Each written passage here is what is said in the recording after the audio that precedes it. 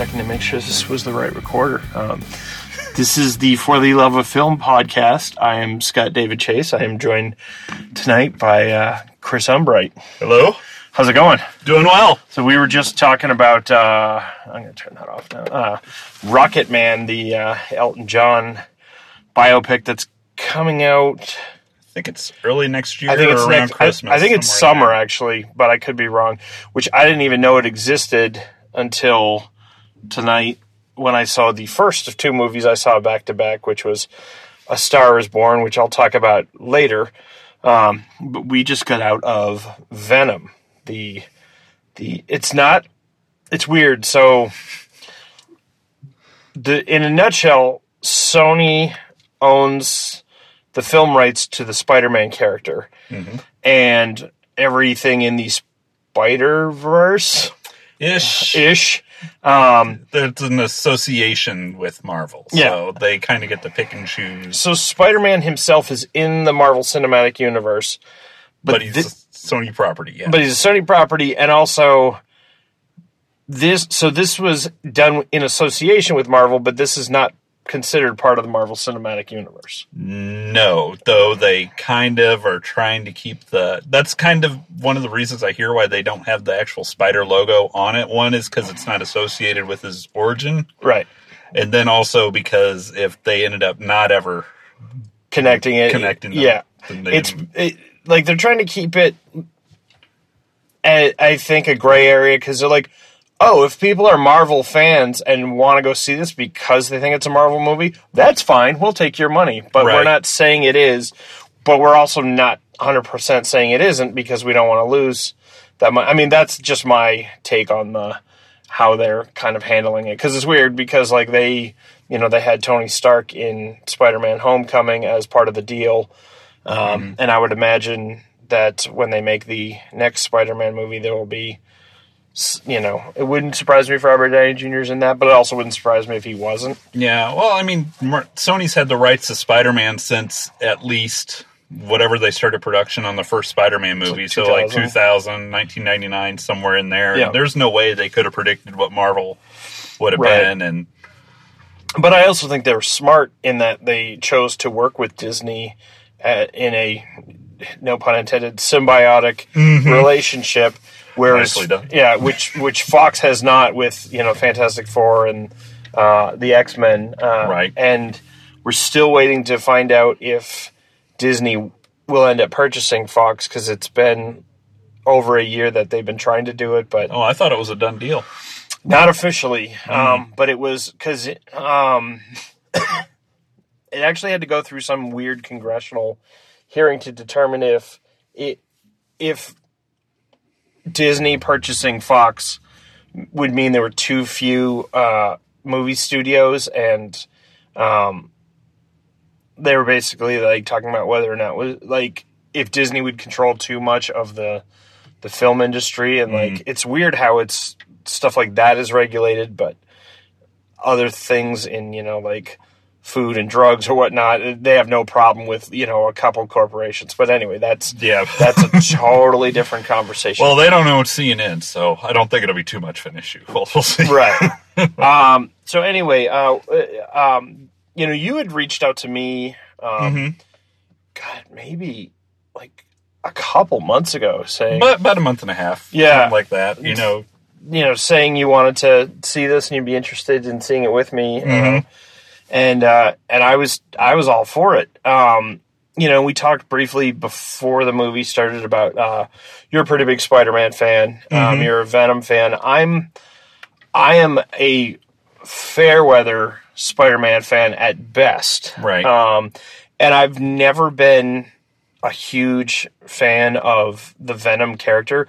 I will say, I was a huge fan of the black costume on Spider-Man, which was introduced in Secret Wars, and then it was sort of retconned to be the symbiote and everything. Because Todd McFarlane, I forget the writer who they basically created the character of Venom out of this. But then it's just kind of this, like, to me, my take on it, it's always just this drooling, slithering monster that stole Spider-Man's coolest costume. Right. Well, I mean, I'm not going to go like super deep dive or anything like that. And I will admit, for any listeners who are super snobbish or anything like that about comics, it's like, I will admit I haven't read a recent comic for almost anything for probably a good, 5-6 years.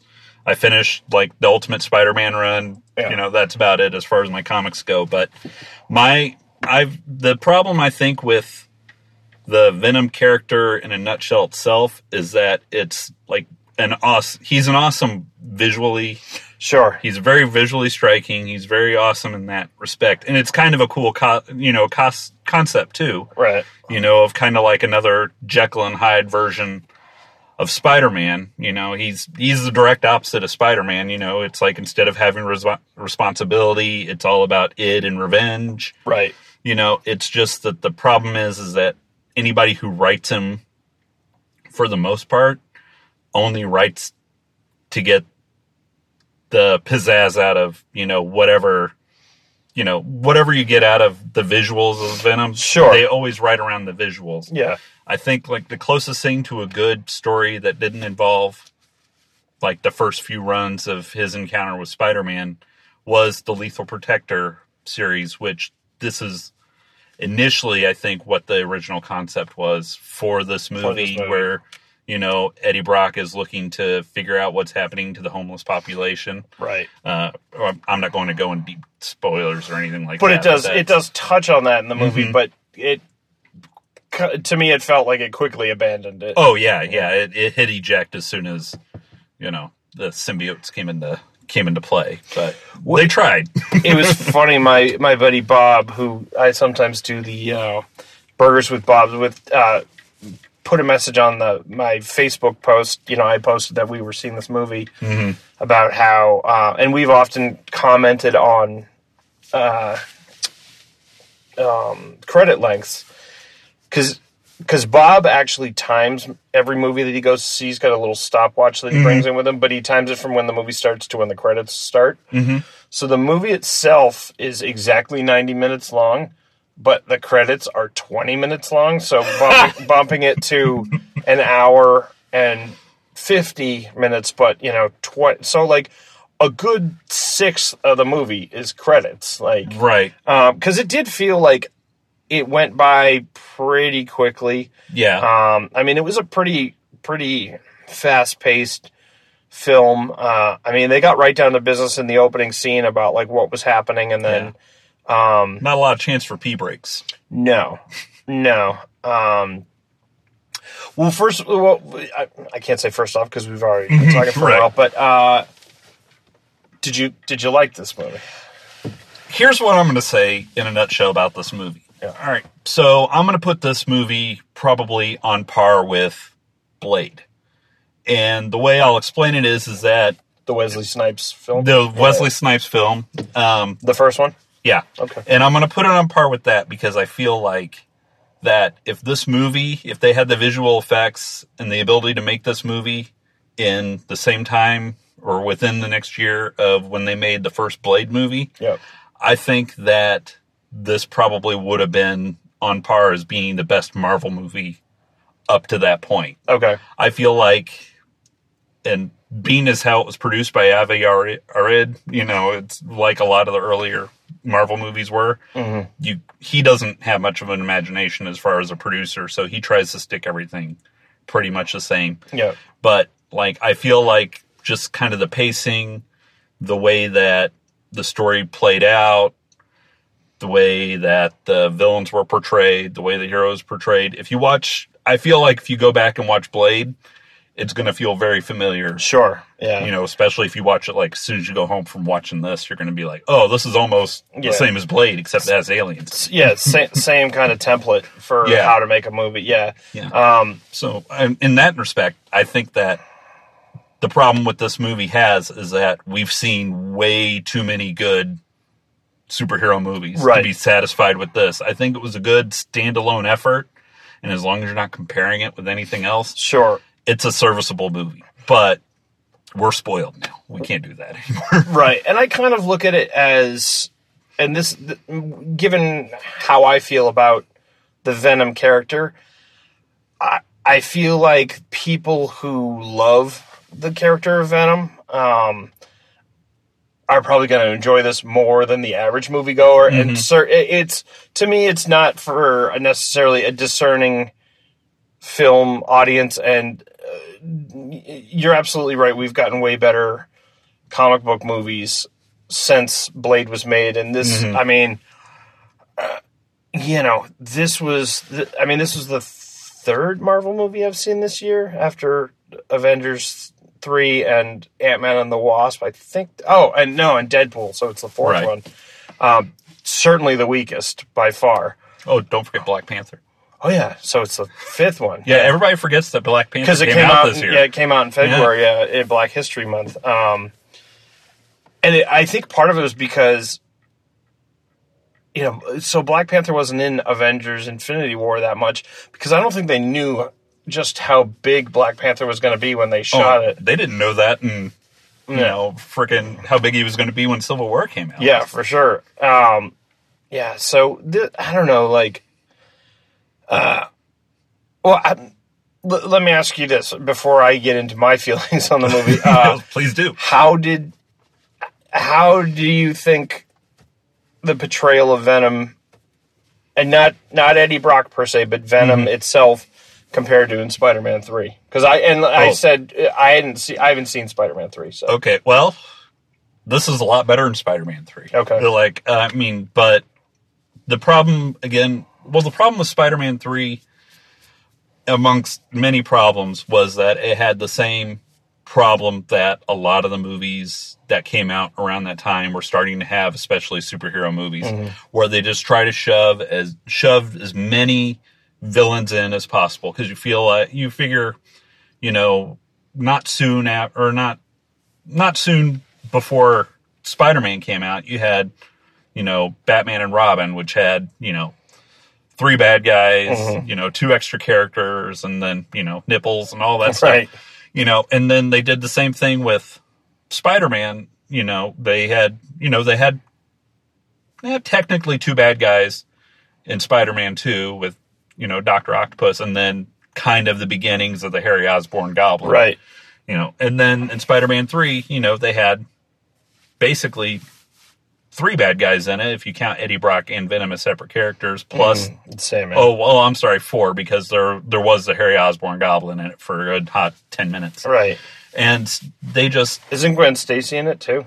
Yeah, Gwen Stacy. Yeah, they added her in it, too, and they just did not have any time to develop any kind of character, but they did try to make it as, close to his original origin as possible, so you get that a little bit better than you get in this. But, they just didn't do any service to him at all in that movie. And then, again, like I said, Topher Grace, as good as an actor as he is, nobody would have bought him in that role. Yeah. And then, the way they portrayed him in the Venom character in there by itself. Yeah. I think in this one, I do like how it had the back and forth. I mean, it was, again, very 90s. But, for sure. But I think that it did help visualize the way that, he's kind of portrayed in the comics. Right. But in the comics, at least in the ones that I had read and stuff, it was just him talking to himself. But it wasn't in 2 voices. It was just basically a combined inner monologue. Sure. So I thought this one was a little bit better. I mean, unfortunately, it's more Tom Hardy bad accent, but Right. Yeah, you had Tom Hardy talking back and forth with Venom in his head. Venom was in his head. Tom Hardy's talking out loud. Right. So people are constantly reacting to what he's saying. And he's like, I'm not talking to you. I will say that Venom itself looked much better than I was expecting, considering it's a completely CG character. Yeah. It's funny because visually it reminded me of the Spawn movie. Right. Which makes sense because they're both based on Todd McFarlane artwork. It looked way more like Todd McFarlane's original artwork than I was expecting it to. Yeah. I mean, he basically just looked like he was wet and glistening and, had 1,000 teeth and whatnot. When they did the thing where his face would pull back or whatnot and you would see Eddie Brock, that looked terrible in my opinion. Didn't look real at all. But That was pretty much... I mean, I went into this movie, like I said, not expecting much of it. It wasn't worse than I expected. It was pretty much exactly what I expected from it. I mean, because we sat through, 20 minutes of credits at the end, and you said, we don't have to stay on my account, because there's a mid-credit sequence, and then there's a post-credit sequence, and we had seen the mid-credit sequence, but I said to you, let's stay, because I don't plan on watching this movie again, which was certainly true. And there's a good, probably close to 5-minute scene that's kind of a teaser for Into the Spider-Verse, which comes out in December, which, to me, that 5 minutes was far more entertaining than the previous 90 minutes we had seen. Oh, completely. I mean, it's got a lighter tone. It's got almost kind of like a Pixar feel to it. Well, if you look at a lot of it too, it all looks like the dots from the old newsprint on comic, which I thought was fantastic. Yeah. And it's certainly, we saw a preview for Into the Spider-Verse, which I hadn't seen before, that has all the other iterations of Spider-Man in this, which in the first trailer for it, it only had Miles Morales and then Peter Parker, and then Gwen Stacy pops up at the very end, where this has Spider-Noir, Spider-Ham, and there was another one too. That one I'm not too familiar with. She was, from what I can gather, her name is Spivey or something like that, but it's from the Japanese anime universe of Into the Spider-Verse. It was in she was in the comics, and she's got telepathic control of a giant spider robot. Huh. And it definitely, the animation style changed for that too. It looks very much like a poppy Japanese animation thing. Yeah. So. Yeah, and then Spider-Ham looked like a cartoon. Although not the classic Spider-Ham look that a lot of people love. It looks more like, what was that show on Comedy Central? Drawn Together. A little bit like that. That movie could be a lot of fun. It could also be a huge hodgepodge mess. I think it's banking on being a hodgepodge mess. Yeah, because they're doing that with the Teen Titans movie too. They're just making it completely ridiculous and over the top. Oh, that was fun. Did that already come out? That came out a couple of months ago. We took our little one to go see it, and just on a whim, we went to Chunky's and watched it. Did she enjoy it? Oh, she enjoyed it, but nice. There were a lot of it was. I was told it was kind of like G-rated Deadpool, but it was just more of an extended episode of Teen Titans Go, which if you don't like Teen Titans Go, then you're not going to enjoy that movie. But I've never seen it, but I sort of got the gist of what it was about. I was like, that's fun. And DC has a lot of, both Marvel and DC have a lot of different iterations for different age levels. And I have no problem with that. Especially being a guy in my 40s, I'm like, there should be versions of superheroes that little kids can enjoy. It doesn't all have to be for guys our age. No one over 40 should be dying on a hill for a cartoon. Right. Yeah, it's, one of my biggest problems with particularly superhero movies, but also with Star Wars and stuff like that is, and being a huge Star Wars fan myself, people take it way too seriously, and people talk about, you've ruined the franchise, and I'm like, you can enjoy the stuff that was great when you were a kid as an adult, and you don't have to like the new stuff, and that doesn't make it ruin it. And I look at this, and I don't know, a couple years ago, this will sound like a weird tangent, but I relate it. A couple years ago, when gay marriage was legal in this country, I knew some people who were very, some Christians who were very vocal about it online, about how this ruined the sanctity of marriage, and, it negated their own marriage. And I was like, if somebody else pledging their love to another person negates your own marriage, then your marriage is in trouble. Right. I'm like, if you love something, someone else's opinion of it or someone else's love of it should have no bearing on that. No. And here, just to stay on that tangent, this will be kind of like my little hot take on the whole Star Wars thing as well, because everybody's got to have a hot take on it. But the way I look at it is that life doesn't happen the way you want it to happen, and so you loved how Star Wars went, great. Prequels weren't great, but whatever, that's different. That was justified. But anyway, so you're going forward. And, okay, so you have, Han Solo's, basically a space hobo again. Skywalker's definitely a space hobo. And stuff like that. But, he's more of a space hermit. They're all hobos. Yeah. Hermits are just, hobos with a cause. Right. But, transient hermits. But the way my thought on it is that life's never going to go the way that anybody plans or expects.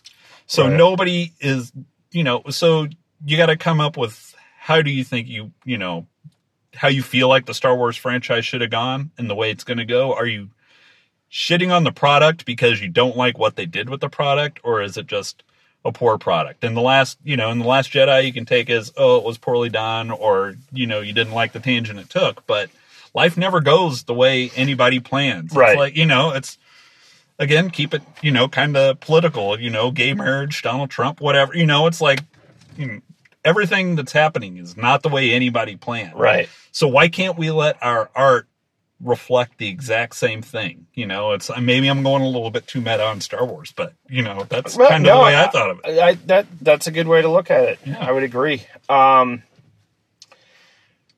So I do, when I rate movies on this, I do a 1 to 10 scale, 1 being Ghost Rider, and 10 being that's not fair.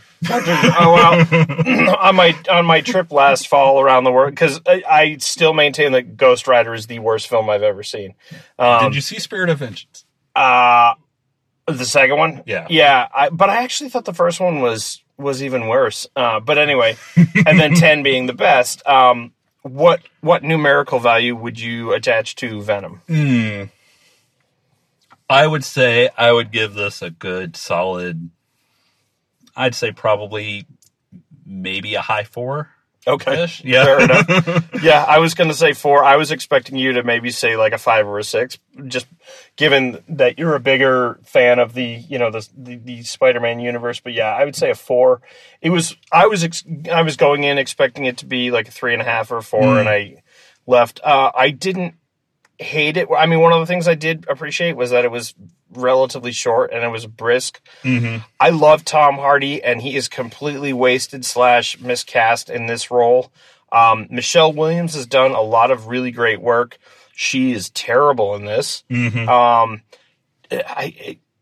Jenny Slate, who played I thought it was Dr. Skirt. It was like Dr. Scherf or something. Skirt. Yeah, they just added a couple of extra letters or consonants in there. She was actually one of the better performances in this, and she's an actress that annoys me in almost everything. And then Melora Walters, who's an actress who I like in a lot of stuff. She played the homeless woman who she was pretty much wasted, and Nick Thune was wasted. Yep. Riz Ahmed. I mean, he did a good job. The character that he played, that he was given to play, was just kind of like a one-dimensional villain. Yeah, I'd mentioned earlier, I'd heard a podcast with him earlier today. I was listening to Deconstructed, which is an Intercepted podcast, and they had and they were interviewing him, and he actually kind of sold me on, it's like, oh, he actually has like a good take on this character and stuff, but I don't think they let him play it the way that he felt like he wanted to. But again, he's definitely playing Steven Dorff on the same hand. It almost ends the same way as Blade did too, where it's just a giant CGI blob of hot mess going around too. So I did, and I've said before with the Marvel movies, the Stan Lee cameos really annoy me. This one actually didn't annoy me. First of all, it was at almost the complete end of the movie, and it didn't take you out of the movie, and it was kind of funny. Right. And there's the mid-credit sequence. I won't spoil it, but it definitely sets this up to be a franchise film. We'll see how it does. And like I said, the end credit sequence Into the Spider-Verse was far more entertaining than the movie that preceded it. So, take that information as you will, and go forward with Venom accordingly. Okay. One more thing I just thought of, and I wanted to throw it in there. There is a connection to Spider-Man that I don't know if many people will catch, but one of the pilots of the shuttle that you see in the first 2 minutes of the movie, his name is Jameson. Okay. And J. Jonah Jameson's son is an astronaut. Oh, okay. Yeah, so it kind of connects it to Spider-Man 3, because he was in Spider-Man 3. Was it Spider-Man 3? No, he was in Spider-Man 2. Okay. And any comic fans probably get mad if I don't say he's the werewolf by night in the Marvel Universe, which is just basically like Man-Bat, but a werewolf. Fair enough. Cool. Well, I definitely didn't know that, so... So there is a connection if anybody wanted to have a connection somehow to the Spider-Verse. Nice. Awesome. Yeah. Well, thanks for asking me to come see Venom with you. Hey, thanks for having me. And, if you need another partner for anything, just let me know. Awesome. Cool. All right, I'm back. This is Scott solo for the rest of this episode. I've got 3 more films to talk about. Assassination Nation, Life Itself, and A Star is Born. Assassination Nation was a movie I had seen previews for it, not for a long time, for maybe 2 or 3 weeks leading up to its release, and it kind of looked to me like a cross between the movie Heathers from the late 80s and the Purge series, which has come out in the last 5 or 6 years, which I haven't seen any of them, but it looked similar to that, and it was sort of like that. I mean, it's a dark satirical comedy it's not a horror film, but it's more, there are terror elements. For those of you not familiar with it, because it's already come and gone from the theaters, it did not fare well in the theaters. It takes place in a suburban town, and it follows a group of 4 high school friends, and over the course of probably about a week, 2 weeks, there's a internet hacker who is revealing people's texts, emails, so on and so forth, and takes down the mayor and then the principal of the high school, and then eventually just releases everyone's personal missives, and the society falls apart very quickly, because if we all knew what everyone said and thought about us behind closed digital doors, we'd all riot in the streets. At least that's the sort of the theme that was going on with it. I really liked the first 2/3 of the film, way more than I expected. It was, I thought it was going to be far more like an exploitation film than it ended up being, but then the last third pretty much just fell apart, degenerated into a revenge fest of bullets and blood and guns, and wasn't terrible, and there's certainly an audience for that, but just it wasn't as satisfying for me as the beginning of the movie. All of the young actresses did a decent job. It was certainly darker than a lot of the teen high school movies that have come out in the last decade or so, and certainly it reminded me, like I said, it reminded me a bit of Heathers. It also reminded me of another film called River's Edge, not an amazing film, but visually it looked quite interesting, and it surprised me. It was slightly better than I expected it to be. I would give Assassination Nation a 6 out of a 10. The next film I saw was Life Itself, which was written and directed by Dan Fogelman. Dan Fogelman is most well known for being the showrunner of the television series This Is Us, which I've seen a bit of it, and what I've seen I enjoyed. He works with he does a great job with casting and gets a lot of great performances out of actors, and that's certainly true for Life Itself. Now, Life Itself also has come and gone from theaters and has fared very poorly as well, and also critically. I believe when I last checked it, it has an 11% approval rating on Rotten Tomatoes. And it's interesting to me how some films that I find incredibly mediocre, like Venom, which Chris and I just talked about, get okay reviews. I mean, Venom's not getting great reviews, but I believe that was at like a 40% approval rating, and where this is a film that's aimed squarely at adult audiences. It's not a superhero movie. There's, it's a drama. I mean, there are fantastical elements in the storytelling, but it is not a fantasy film. And yes, there are certainly problems with the script.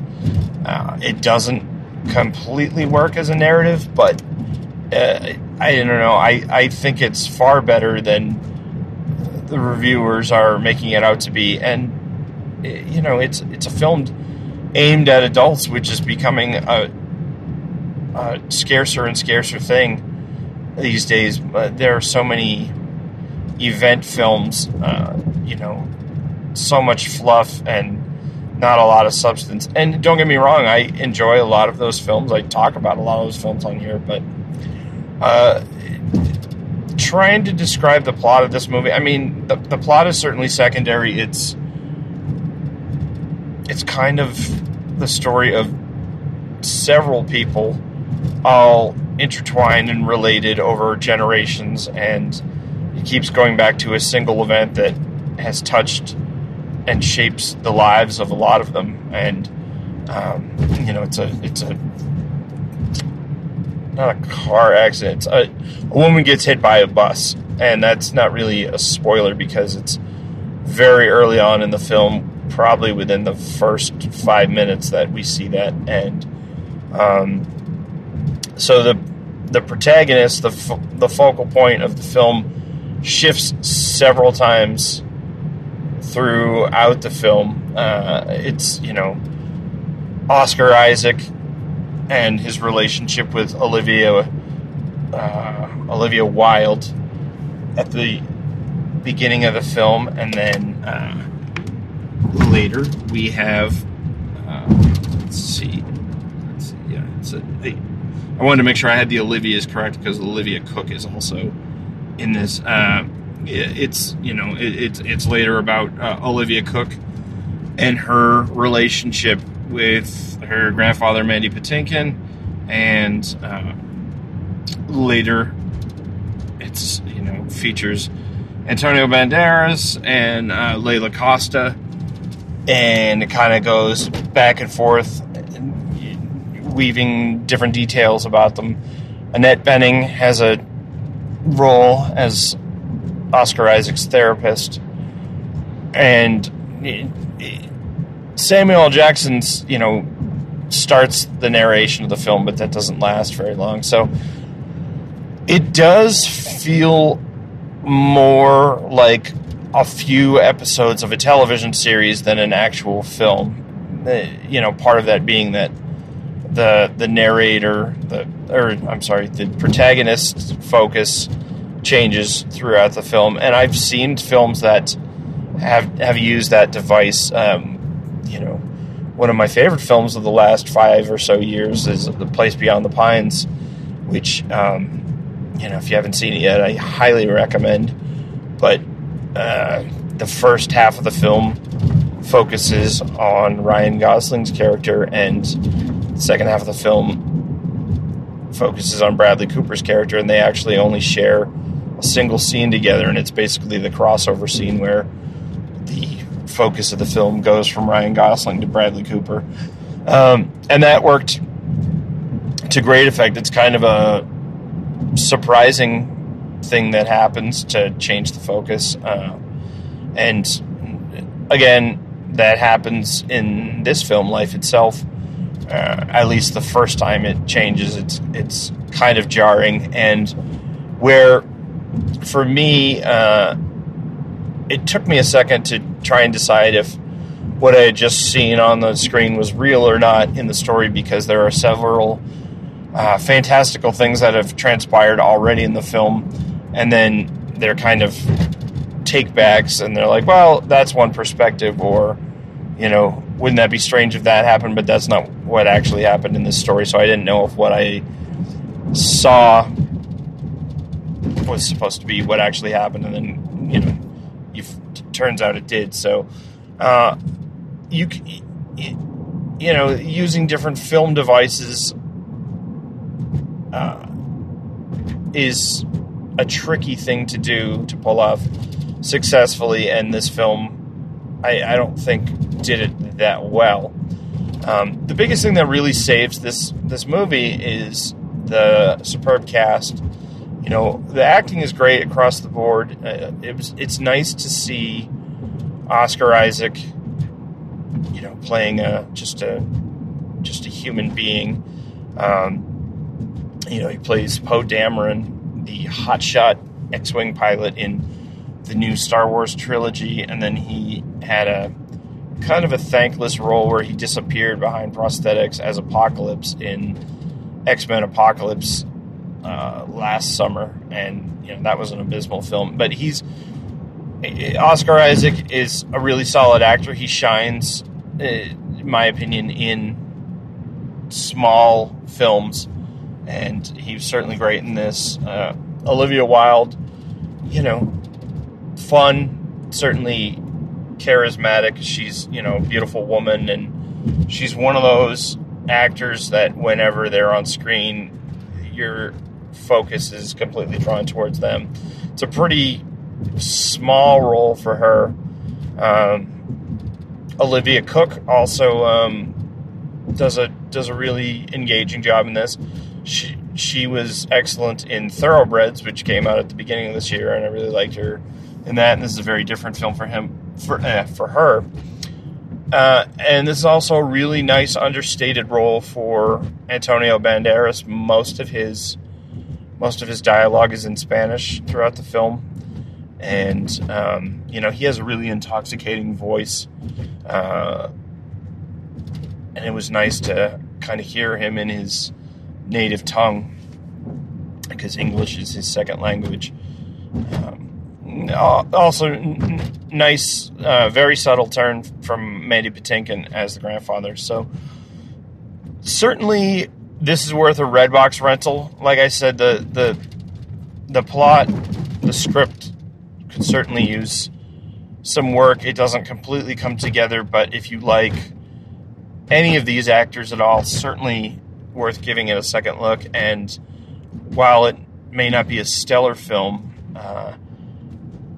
I don't know, I feel like films like this deserve a wider audience and more respect than this one got. So I would give Life Itself, but also give that a 6 out of 10. And then the last film that I saw, which I had seen right before Chris and I watched Venom the same night, was A Star Is Born, which is the third film version of this. I had previously seen the 1976 Chris Christopherson, Barbra Streisand film, but it had been so long since I had seen it that I couldn't remember the details of the plot. I remembered the broad strokes of what the film was about, but and I was glad to go into this version pretty much blind, so I could let it unfold. So if you haven't seen it, don't try and avoid. I don't want to say spoilers, but try and go into it. Just let the movie wash over you.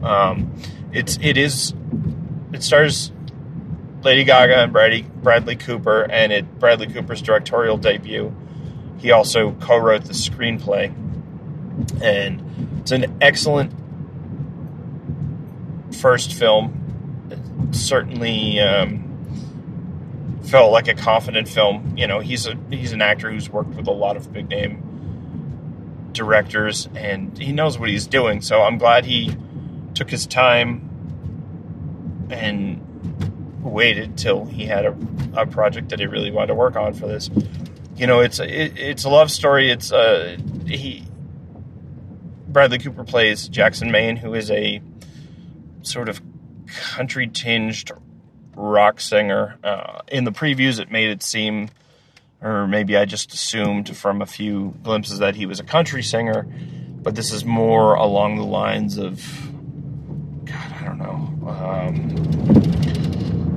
Both John Mayer and Stevie Ray Vaughan aren't quite right, but it's, he's known for his guitar playing, and it's more hard rock than country, but it definitely has country tinges to it. And he happens upon Allie, Lady Gaga's character, singing in a drag bar one night, and they spend that evening out on the town kind of getting to know each other. And that part of the film absolutely is captivating. It's very realistic. There's been a handful of moments in my own life where I've spent an evening just walking and talking, getting to know people, and these are nights that have stayed with me for years later. Just connecting with another person on a level that you don't generally get from just everyday conversation. And that's really kind of the heart of this film. And then they fall in love, and her rise to fame, and their the troubles in their relationship. It's what the film is about, but there's so many great performances. Both Bradley Cooper and Lady Gaga give excellent performances, and I've said to a few people already who asked me what I thought of the film, and I said, I'm all but certain this is going to be nominated for Best Picture, and I'm sure Lady Gaga will be nominated for Best Actress. And we still have 3 months ahead of us as far as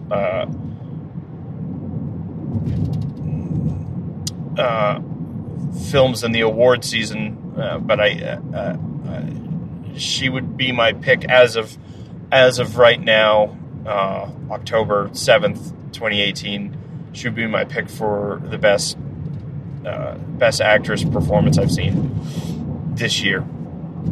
And I say that being I'm not a gushing Lady Gaga fan. I don't dislike her, but her I only know really the hits that she has, and she's someone that I would say I far more appreciate than an active fan. I think she's very talented, and but a lot of her stuff not necessarily for me. But this performance is miles away from the the public persona that she puts on, and it's a really tender, honest, and kind of bare performance, a raw human being. And it's fantastic. Also of note, there, even though he's only in about 10 minutes of the movie, Dave Chappelle gives a great performance, and it's a dramatic performance. It's not really a funny performance. There's warmth and humor in the scenes that he's in, but it's really he plays an old friend of Jackson Maine's, and I'd like to see Dave Chappelle try more dramatic work, because there's certainly depth there, and also a surprisingly tender performance from Andrew Dice Clay, who plays Lady Gaga's character's father, and no hint of the real machismo that he was known for in the 80s, and a solid performance from Sam Elliott, as always. Sam Elliott's one of those character actors that I just love. He plays Bradley Cooper's character's older brother / manager / mentor / guy who picks him up when he's drunk. So, I really, really enjoyed this film a great deal. I'm planning on seeing it at least one more time in the theater. Highly recommended. It's really a fantastic film. I would give A Star Is Born 9 out of 10 stars. Certainly in my top 5 for the year so far. So those are the films that I saw in the last week and a half or so. One great film, a couple mediocre films, and one film that I thought was trash. Thanks for listening, as always, and I'll talk to you again soon.